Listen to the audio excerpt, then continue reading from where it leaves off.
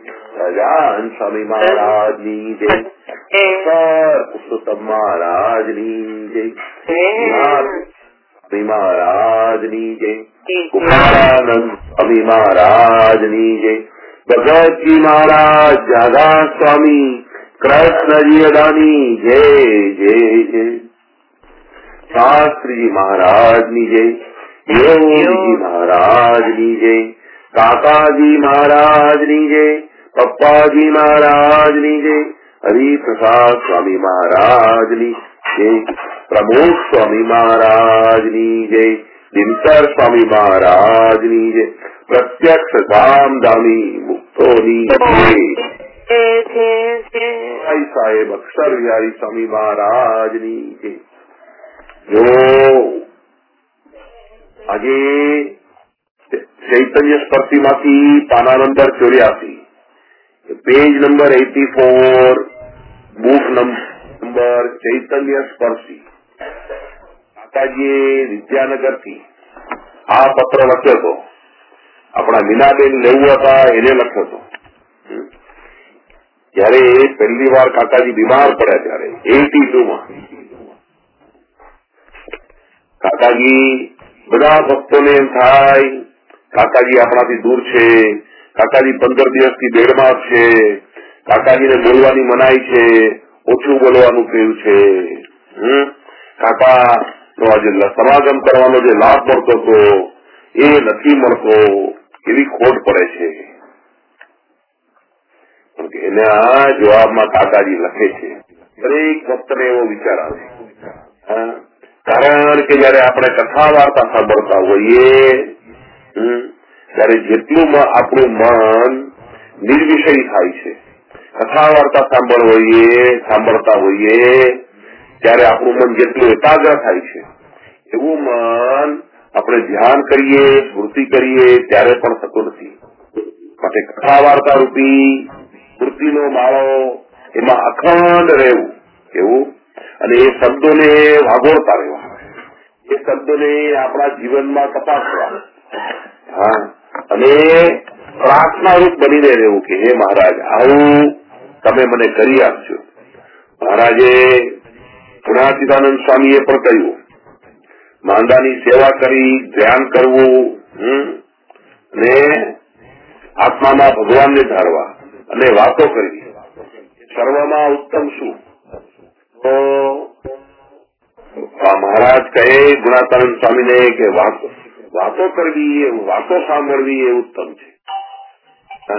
જે પાત્ર હોય એ વાતો કરે અને આપણે બધા સાંભળીએ. અત્યારે પણ આપણે એવું માનવું છે કે કાકાજી વાતો કરે છે, આપણે એમના શબ્દો સાંભળીએ છીએ, કેવું આપણે એમનો પત્ર વાંચીએ છીએ. કાકાજી વાતો કરે છે અને આપણે સાંભળીએ છીએ, આપણે એની સામે તારદોમાં બેઠા છીએ એવો વિચાર કરીને જો આ શબ્દને સાંભળીએ તો એવો વિચાર કરીને આ શબ્દોને વાંચીએ અને મનન ચિંતન કરીએ તો આપણને એના અર્થ આપોઆપ સમજાય. એવા કાકાજીના વરદાન છે. મહારાજે કહ્યું છે કે કાર્યાણીના 12માં વચનામૃત, કાર્યાણીના 12મા વચનામૃતમાં કહ્યું છે, લોકો આ વાત વિશ્વાસ અને વૃત્તિપૂર્વક સાંભળે તો એનું મન નિર્વિષય થઈ જાય. પેલા એના દાંત કાચા ચણા ખાઈ જાય એવા મજબૂત હોય, પણ જો આ વાતો તો એના દાંત એવા અંબાઈ જાય કે વિષયરૂપી ચણાને ચાવવાને સમર્થ રહે નહીં. કાચો ભાગ પણ ખાઈ ના, ચડાવેલો ભાગ પણ ખાઈ ના શકે. એમ આપણું મન વિષયથી ઉન્મુખ થઈને પ્રભુની સન્મુખ થઈ જાય. એટલે કાકાજી ને કે છે કે અમે દૂર નથી એવું નહીં માનો, અમે તમને ઘણું સુખ આપ્યું છે, તમે ઘણા સમય આયતન કર્યા છે, તો પ્રભુનો મૂર્તિનો દર્શન કર્યા છે, તો મૂર્તિ યજ્ઞ સ્મૃતિ યજ્ઞ 2 કલાકે 24 મિનિટનો દ્રઢ કરતા જવું. એવું આ કોની વાત છે? ગ્રસ્ત હોઈએ પણ જો નવરા હોઈએ તો 2 કલાક 24 મિનિટ ભગવાનને યાદ કરતા કરતા કરવું. કહેવાનો મતલબ કે આપણા ક્રિયાયોગો કરી દિવસમાં એક વખત તો 24 મિનિટ જરૂર બધી જ ક્રિયાયોગો ભૂલીને પ્રભુમાં જોડાઈ જવું. 24 એટલે 1 ઘડી. મહારાજે મધ્ય 62ના વચનામૃતમાં કહ્યું છે. રઘુવીરજી મહારાજે પ્રશ્ન પૂછ્યો કે મહારાજ અમે તો સંસારની વિતરણામાં રહ્યા છીએ શું ને અમારાથી યોગ્ય અયોગ્ય ક્રિયા પણ થઈ જતી હોય, તમારી શિક્ષાપત્રી પ્રમાણે વર્તાતો બી હોય ને ગોબરી પણ વર્તાઈ જતું હોય તો એનું પ્રાર્થ એવું ન થાય અને પછી જયારે ભગવાન સંભાળવા બેસીએ ત્યારે ભગવાનમાં પણ મન રહેતું નથી. શું કરવું? ત્યારે મહારાજ જવાબ આપે છે. 1 મિનિટ.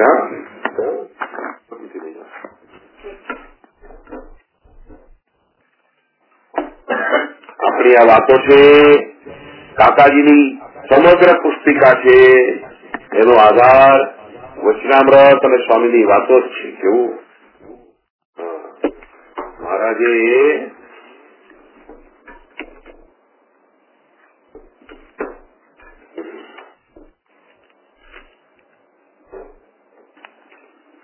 શું કે છે જો મહારાજ પછી श्रीजी महाराजे बाद में श्रीजी महाराज ने अपने भतीजे अयोध्या प्रसाद स्वामी जी, अयोध्या प्रसाद जी और रघुवीर जी महाराज उनको बुला के कहा जी तभी आप हमें प्रश्न पूछे हो. फिर अयोध्या प्रसाद जी ने ये प्रश्न पूछा, इस संसार के अंदर जो पुरुष हो, ऐसा पुरुष हो आठों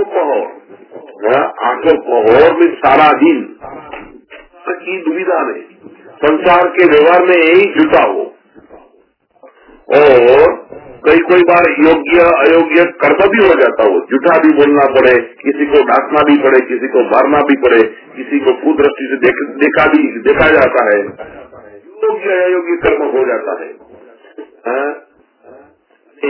और हम एक घड़ी या 2 घड़ी, 1 घड़ी मतलब 24 मिनट, 2 घड़ी मतलब भगवान का भजन करता हो तो भजन करने वाले को जो दिन में पाप हुआ है वो खत्म हो जाता है कि नहीं? तो श्रीजी महाराज ने बोला जी, श्रीजी महाराज प्रभु ने जवाब दिया, सारा दिन प्रवृत्ति मार्ग में हो, सीधी क्रिया करी हो, लेकिन भगवान का भजन करने को बैठे उस समय भजन करने वाले का इंद्रिय, अंतःकरण और जीव एकाग्र होके जो भजन में जुट जाए और इसी तरह 1 घड़ी या आधी घड़ी पड़े भी भगवान के भजन में जुड़ जाए तो समग्र पाप भस्म हो जाता है और इंद्रियों, अंतःकरण, जीव एकाग्र होकर भगवान के भजन में नहीं जुटते हैं तो भजन थकी तो घड़ी की अर्धी घड़ी में पाप न बढ़े, कल्याण तो भगवान के बल से होता है. इसका महाराज ने जवाब दिया. फिर रघुवीर जी महाराज ने प्रश्न पूछा, हे महाराज क्या ये जीव का मोक्ष किस प्रकार होता है? जी महाराज ने बोला जी, जिसको अपने कल्याण की इच्छा हो, उसने जिसको अपने कल्याण की इच्छा हो कि मुझे कल्याण ही चाहिए, उसको उतना खुद का देह, धन, धाम, कुटुंब, परिवार इस सर्व को भगवान की सेवा में जुट देना चाहिए. અને और भगवान की सेवा में जो पदार्थ काम न आवे उसका त्याग कर देना चाहिए। इसी तरह जो भगवान परायण वर्ते, चाहे वो गृहस्थाश्रमी हो तो भी अंत में भगवान के धाम में जाकर नारद जी और सुख संकादिक जैसी संतों की पंक्ति में बैठता है और परम मोक्ष को पाता है।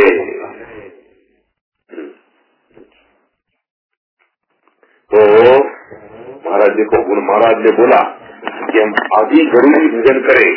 घड़ी अयोध्या प्रसाद जी महाराज बोलते हैं 1 घड़ी या 2 घड़ी। 1 घड़ी मतलब 24 मिनट और 2 घड़ी मतलब 48 मिनट। लेकिन महाराज ने जवाब दिया कि मन, बुद्धि, चित्त, अहम, इंद्रियों, अंतःकरण और जीव तीनों को एकाग्र करके, इंद्रियों, अंतःकरण, जीव तीनों को एकाग्र करके प्रभु की स्मृति करे तो आधी घड़ी भी भजन करे। आधी घड़ी मतलब 12 मिनट। 12 मिनट भी भजन करे तो भी उसका सारा दिन का कोई संस्कार नहीं रहता है, कोई प्रारब्ध नहीं रहता है। इसके लिए काका जी ने इस फॉर्मूला के ऊपर हमको स्वरूप योग बना के दिया है कि तुम कम से कम आधा घंटा भजन करो। तुम्हारा मन एकदम तो 24 मिनट बैठा तो 24 मिनट में तो स्थिर नहीं रहेगा। एकदम तो स्थिर नहीं हो जाएगा। क्योंकि हमारी वृत्ति सब जगह फैली हुई है। तो जैसे भजन करने को बोलेंगे और पहले उच्च स्वर से भजन करो। उच्च स्वर से भजन करने से अपनी जीव संज्ञा को, अपने आत्मा को मालूम पड़ा के यहाँ बैठ के कोई मुंबई का काम होने वाला नहीं है, यहाँ बैठ के कोई लंदन का काम होने वाला नहीं है, यहाँ बैठ के कोई और दुकान का, ऑफिस का काम होने वाला नहीं है। ऐसी हमारे में जागरूकता है। जोर से भजन करने से पहले 5-6 मिनट भजन करेंगे तो जागरूकता आके हमारी वृत्ति फैली हुई है वो सिकुड़ के प्रभु की मूर्ति की ओर होगी। तो 6 मिनट तो हमारी उसमें चली जाती है और फिर 6 मिनट एकाग्र होने में चली जाती है। और फिर जो 12 मिनट का भजन होगा तो हम प्रभु में जुड़ जाएंगे। ऐसा अभ्यास करने से धीरे धीरे हम मूर्ति में रहते हो जाएंगे, हमारा स्मृति यज्ञ हो जाएगा। तो काका जी जो साधक है, जो फ्री है, जिसको टाइम है, उसको हमारा तो आदर्श यही है कि भगवान की मूर्ति में कैसे भी करके जोड़ देना अपना जीव संज्ञा को। तो फिर हर पल हर मोमेंट प्रभु प्रेरणा करेंगे, वही मुताबिक करना है। पहले प्रार्थना, बाद में योजना करना है। सब कुछ प्रभु के पास निराकार, निराधार, थॉटलेस, चॉइसलेस बन के प्रभु के चरणों में हमारा विचार रख के हमको काम करना है। प्रभु जो भी करेगा हमारा इच्छा करेगा। तो हमें निडर होके, निर्भय होके, चिंत बन के, भविष्य की चिंता को छोड़ के आधी घड़ी भी जो प्रभु में हमारा मन जोड़ देगा तो स्मृति यज्ञ करेंगे तो प्रभु मान्य कर लेंगे। मन नहीं रहेगा तो भी प्रभु मान्य कर लेंगे। लेकिन अभ्यास तो करो। आधा घंटा स्थिर होकर बैठने का भी हमको अभ्यास करने की जरूरत है। हम आधा घंटा स्थिर बैठ भी नहीं सकते। एक जगह बैठेंगे, पाँव बदलेंगे, घड़ी में पेशाब लगेगी, घड़ी में पानी पीने को उठेगा, घड़ी में दूसरी जगह भेजा जाएगी, घड़ी में फोन की घंटी उठाने को फोन वही टाइम विचार आएगा कि इसको फोन करना है। अरे घड़ी में होगा बाजू वालों को बुला के रखो। ऐसा करके हमारा मन कुछ न कुछ चंचल है, उसको हमारी बॉडी को स्थिर होने को 6 मिनट लगेगा, फिर 6 मिनट हमारे मन को स्थिर होने को लगेगा और फिर तुम प्रयत्न करो तो 6 मिनट के बाद में हम भगवान का हमें लक्ष्य होगा। फिर वो लक्ष्य होने के बाद में तुम दूसरी 12 मिनट भजन करो।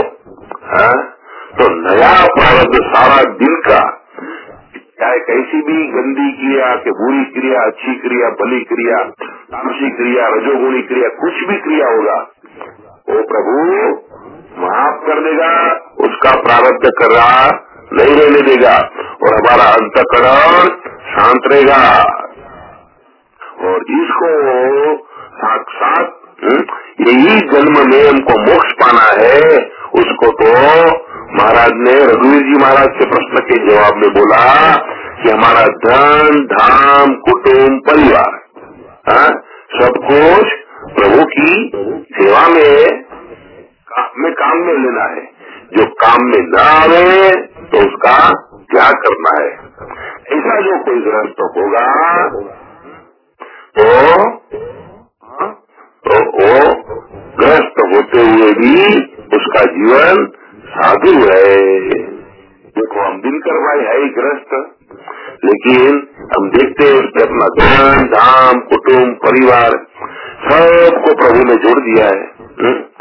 आज ऐसे संत वो परमानेतांतिक ग्रस्त होते हुए भी परमानेतांतिक संत है। काका जी ने वो किया, पप्पा जी ने वो किया, भगत जी महाराज ने वो किया। हम एक एक हमारे दाखले हैं कि जो गृहस्थ ने पाया है वो साधु ने भी कभी नहीं पाया है। क्योंकि गृहस्थ तो अखंड वितमना में रहता है, फिर भी सत्संग करता है तो उसका हुआटा कम होता है। काका जी बोलता है उसका हुआटा कम होता है।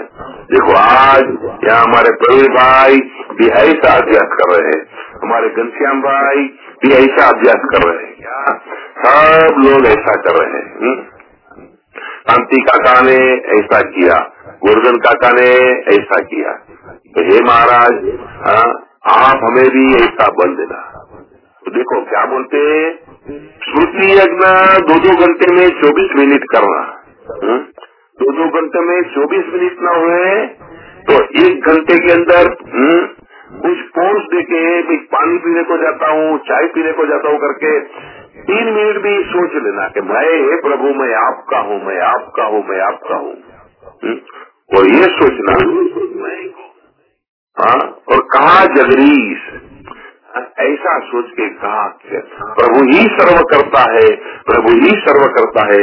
प्रभु की मर्जी के बिना, प्रगट प्रभु की मर्जी के बिना कोई कुछ नहीं कर सकता है। सब प्रभु के हाथ में कठपुतली जैसे है। गुरु जी ने अपने कैलेंडर में बनाया हुआ सूत्र है क्या, अनुभूति का सूत्र है। कोई कुछ भी नहीं कर सकता है। प्रभु प्रगट प्रभु जितना चलने देता है उतना ही है। तो प्रभु क्यों चलने देता है जो मुझे मुश्किल ही खड़ी करता है। तो मेरा भी कोई ऐसा तीव्र स्वभाव है तो सत्संग के अंदर बाधा रूप बने, तो वो मेरा स्वभाव तोड़ने के लिए प्रभु ये कर रहा है। मुझे प्रभु को तो अपने भक्तों को सुखी करना है, लेकिन स्वभाव ऐसी चीज है कि उस स्वभाव से हम भगवान का, संत का, भक्त का अवगुण भी रह सकते हैं। हमारी बुद्धि ऐसी है।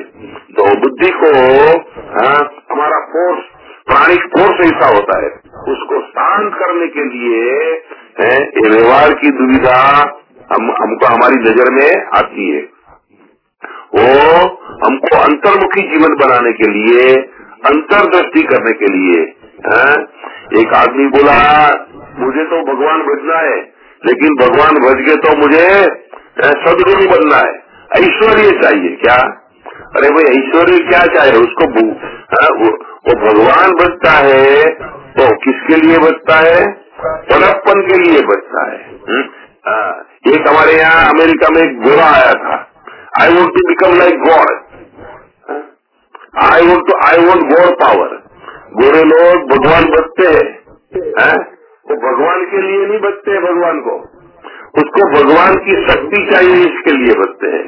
और सेवक भाव बन के भगवान की गरिमा समझ के, भगवान की मोटप समझ के, भगवान की बड़प्पन समझ के उसको भगवान नहीं चाहिए। अरे भगवान है तो उसका सुपर नेचुरल पावर मेरे में आ जाए तो मैं सबको ठीक कर दूं क्या?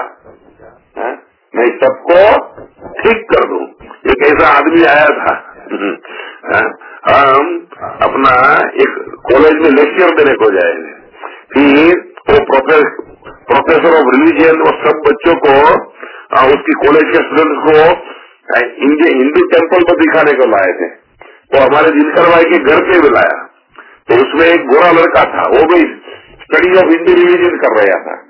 तो क्वेश्चन पूछता है कि no why I can not become like God. Dinkar भाई बोले गॉड इज गॉड, नहीं I want to become like God, why I can not become like God. जैसे भगवान को भी किसी ने बनाया गया है क्या?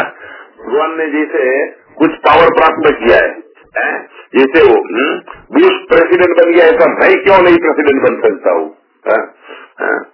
ऐसा उसका सवाल था। तो देखो कोई लोग भगवान भक्ते हैं, भगवान की गरिमा समझ के, भगवान की महिमा समझ के, भगवान को पाकर सुखी होने के लिए नहीं बचते।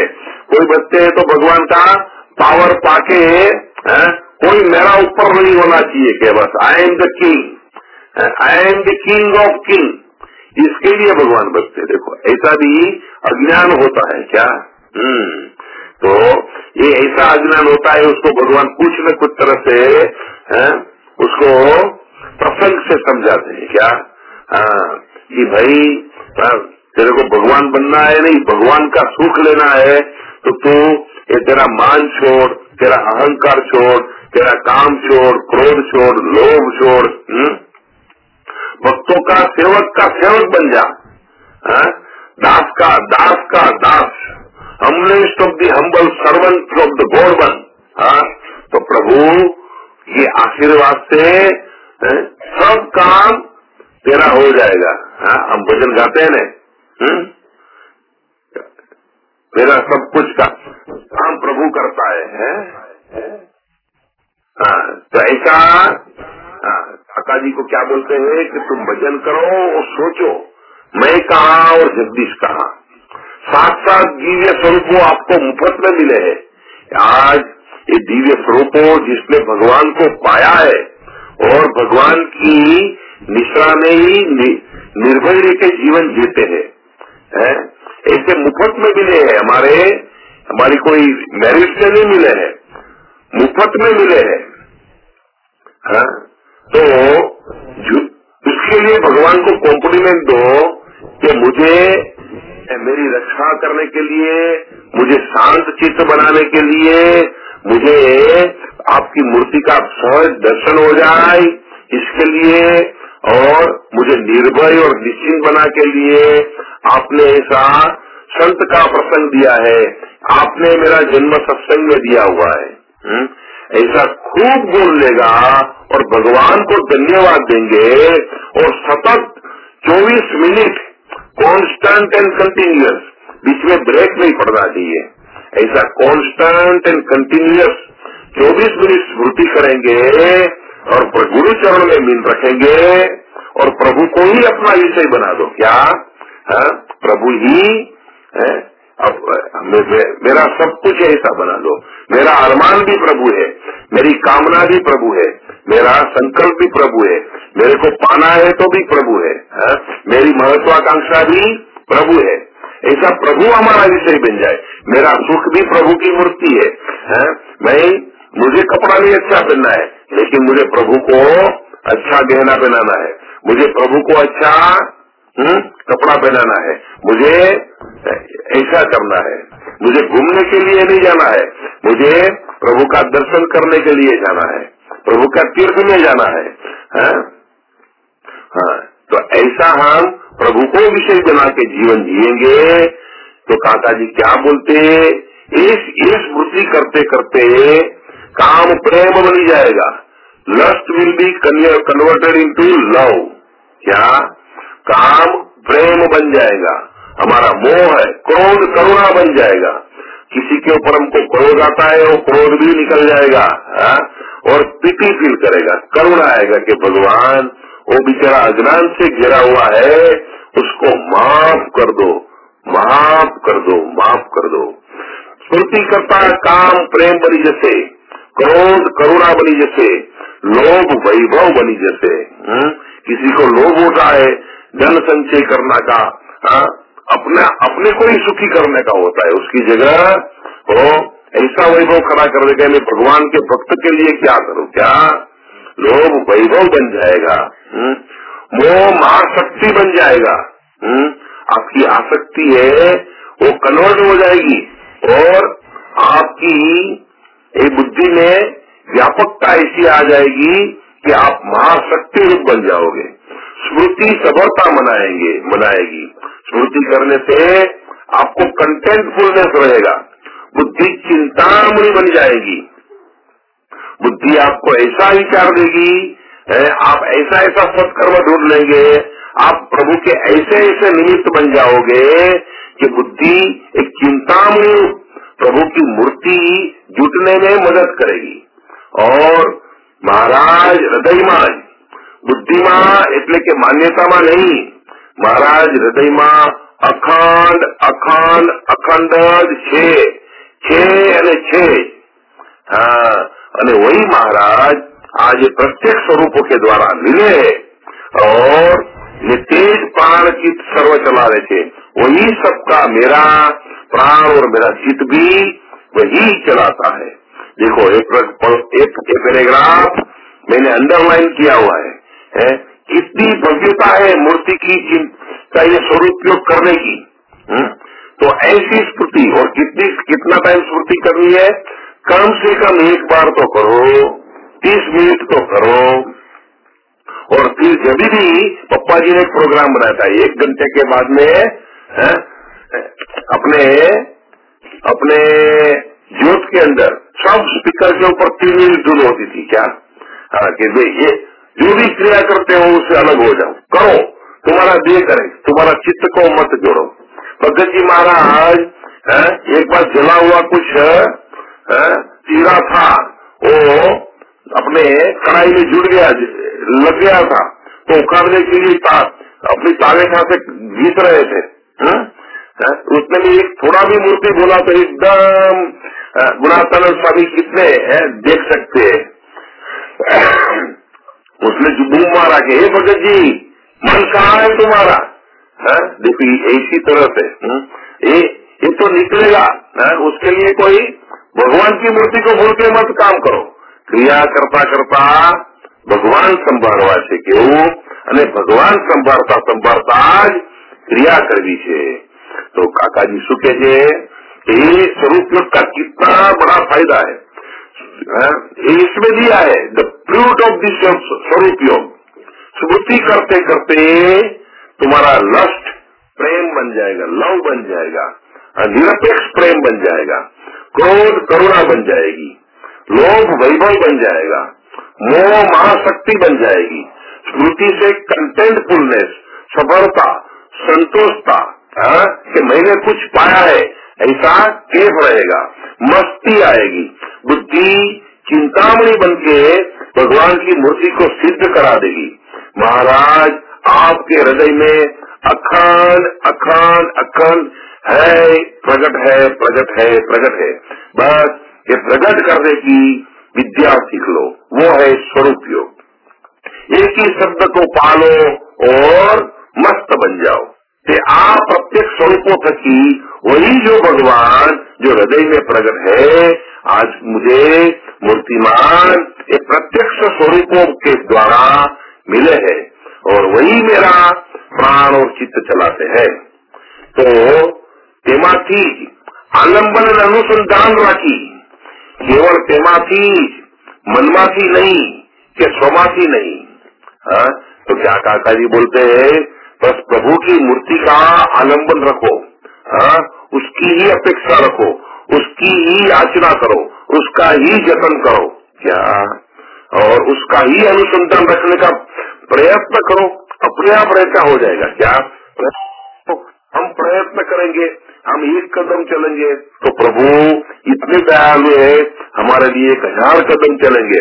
हमको जैसे जैसे याद करते जाएंगे वैसे वैसे हमारी बुद्धि में प्रकाश होता जाएगा, वैसे वैसे हमारा अनुभव बढ़ते जाएगा और उसमें से एक दिन अनुभव तदाश्रित ज्ञान हो जाने के बाद में को मूर्ति में रहने प्रयत्न नहीं करना पड़ेगा, अपने आप रहेगा।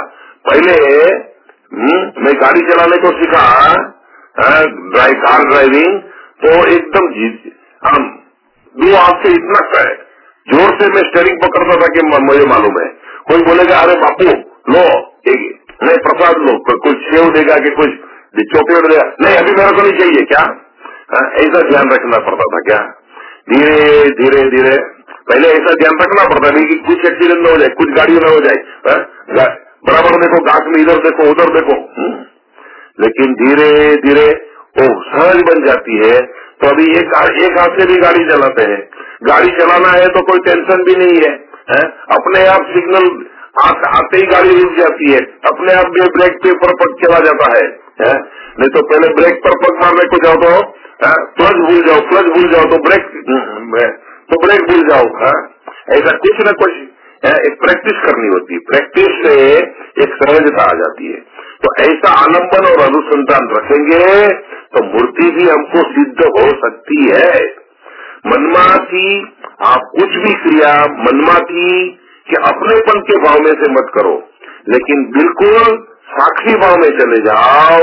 1 मिनट के लिए तो साक्षी भाव में चले जाओ और देखो तो सही, 1 मिनट आपका विचार छोड़ देगा, प्रभु आपको प्रेरणा करेगा, प्रभु आपको प्रकाश करेगा। और वचनामृत प्रथम 24 मुजब मूर्ति सब जगह प्रभु काम करता दिखाई देंगे, ऐसा प्रयोग करेंगे तो आपका फलश्रुति क्या होगा। प्रथम 24 वचनामृत के मुजब भगवान की शक्ति बधेज काम करती लाख से अने अनुभवा से। ये बड़े बड़े साधक है, उसको काका जी का और एक फकरा पढ़ के बात पूरी करता हूँ। काका जी उसमें भी मूर्ति कैसे सिद्ध करनी उसकी टेक्निक सिखाते और बोलते તમારે હવે કેવળ મૂર્તિમાં જ રહીને સર્વ નાની મોટી શુભ કે અશુભ કે સત્ય કે સત્ય બધી જ ક્રિયાઓનો આરંભ, सब क्रियाओं का आराम परम पूज्य बाबा की स्मृति करके ध्यान से और अनुसंधान से और बाद में प्रतीक्षा करके जो प्रेरणा थाय और जो अंतःस्फूर्णा थाय वैसे करना। अब तुम स्वतंत्र रूप से काम करने लगो। क्या जाओ मैं तुम्हारे में बैठ जाऊंगा, आप मुझे पूछने को बताना, स्वतंत्र रूप से आपको प्रेरणा होगी और सीखी जाओ।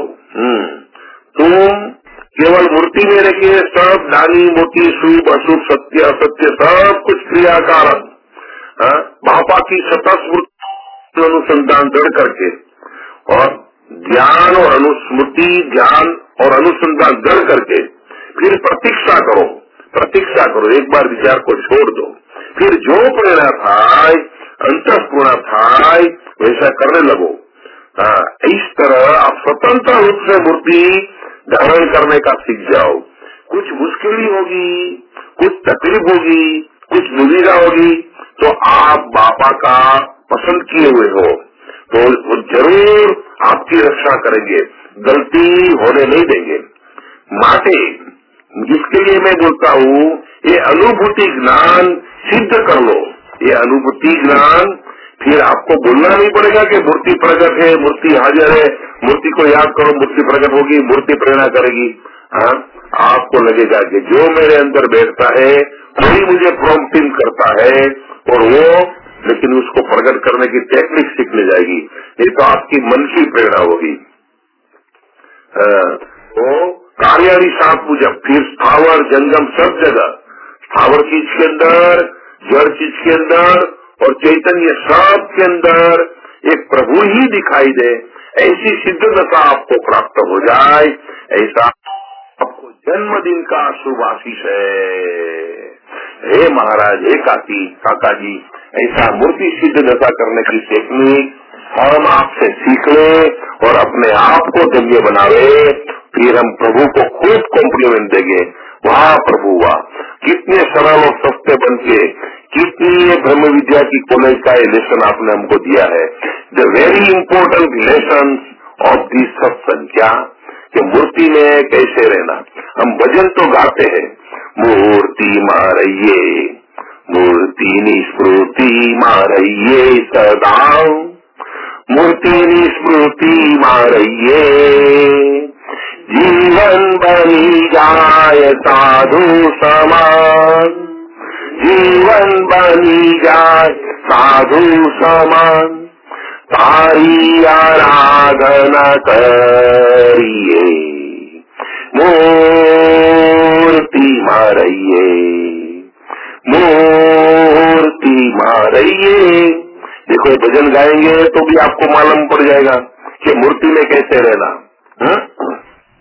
कार्य करिए संसार ना तोए, मूर्ति कभी ना भुलाए, एक क्षण पर जो भूली गई तो बीजी क्षण खाली न जाए।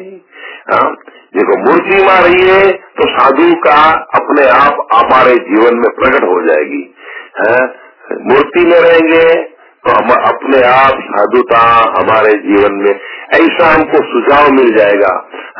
हमको साधु बनना नहीं पड़ेगा, त्यागी बनना नहीं। हम गृहस्थ हो के कुछ भी हो, साधु और त्यागी होते संसार की व्यवस्था है। लेकिन एक मार्ग है, सबको अपनी अपनी पसंद की, लेकिन उसमें कोई मोनोपोली नहीं है किसी की। क्या मोनोपोली? तो जो प्रभु राखे उसका राम, राजा का भी श्याम, मीरा का भी श्याम। सजानंद स्वामी महाराज की जय।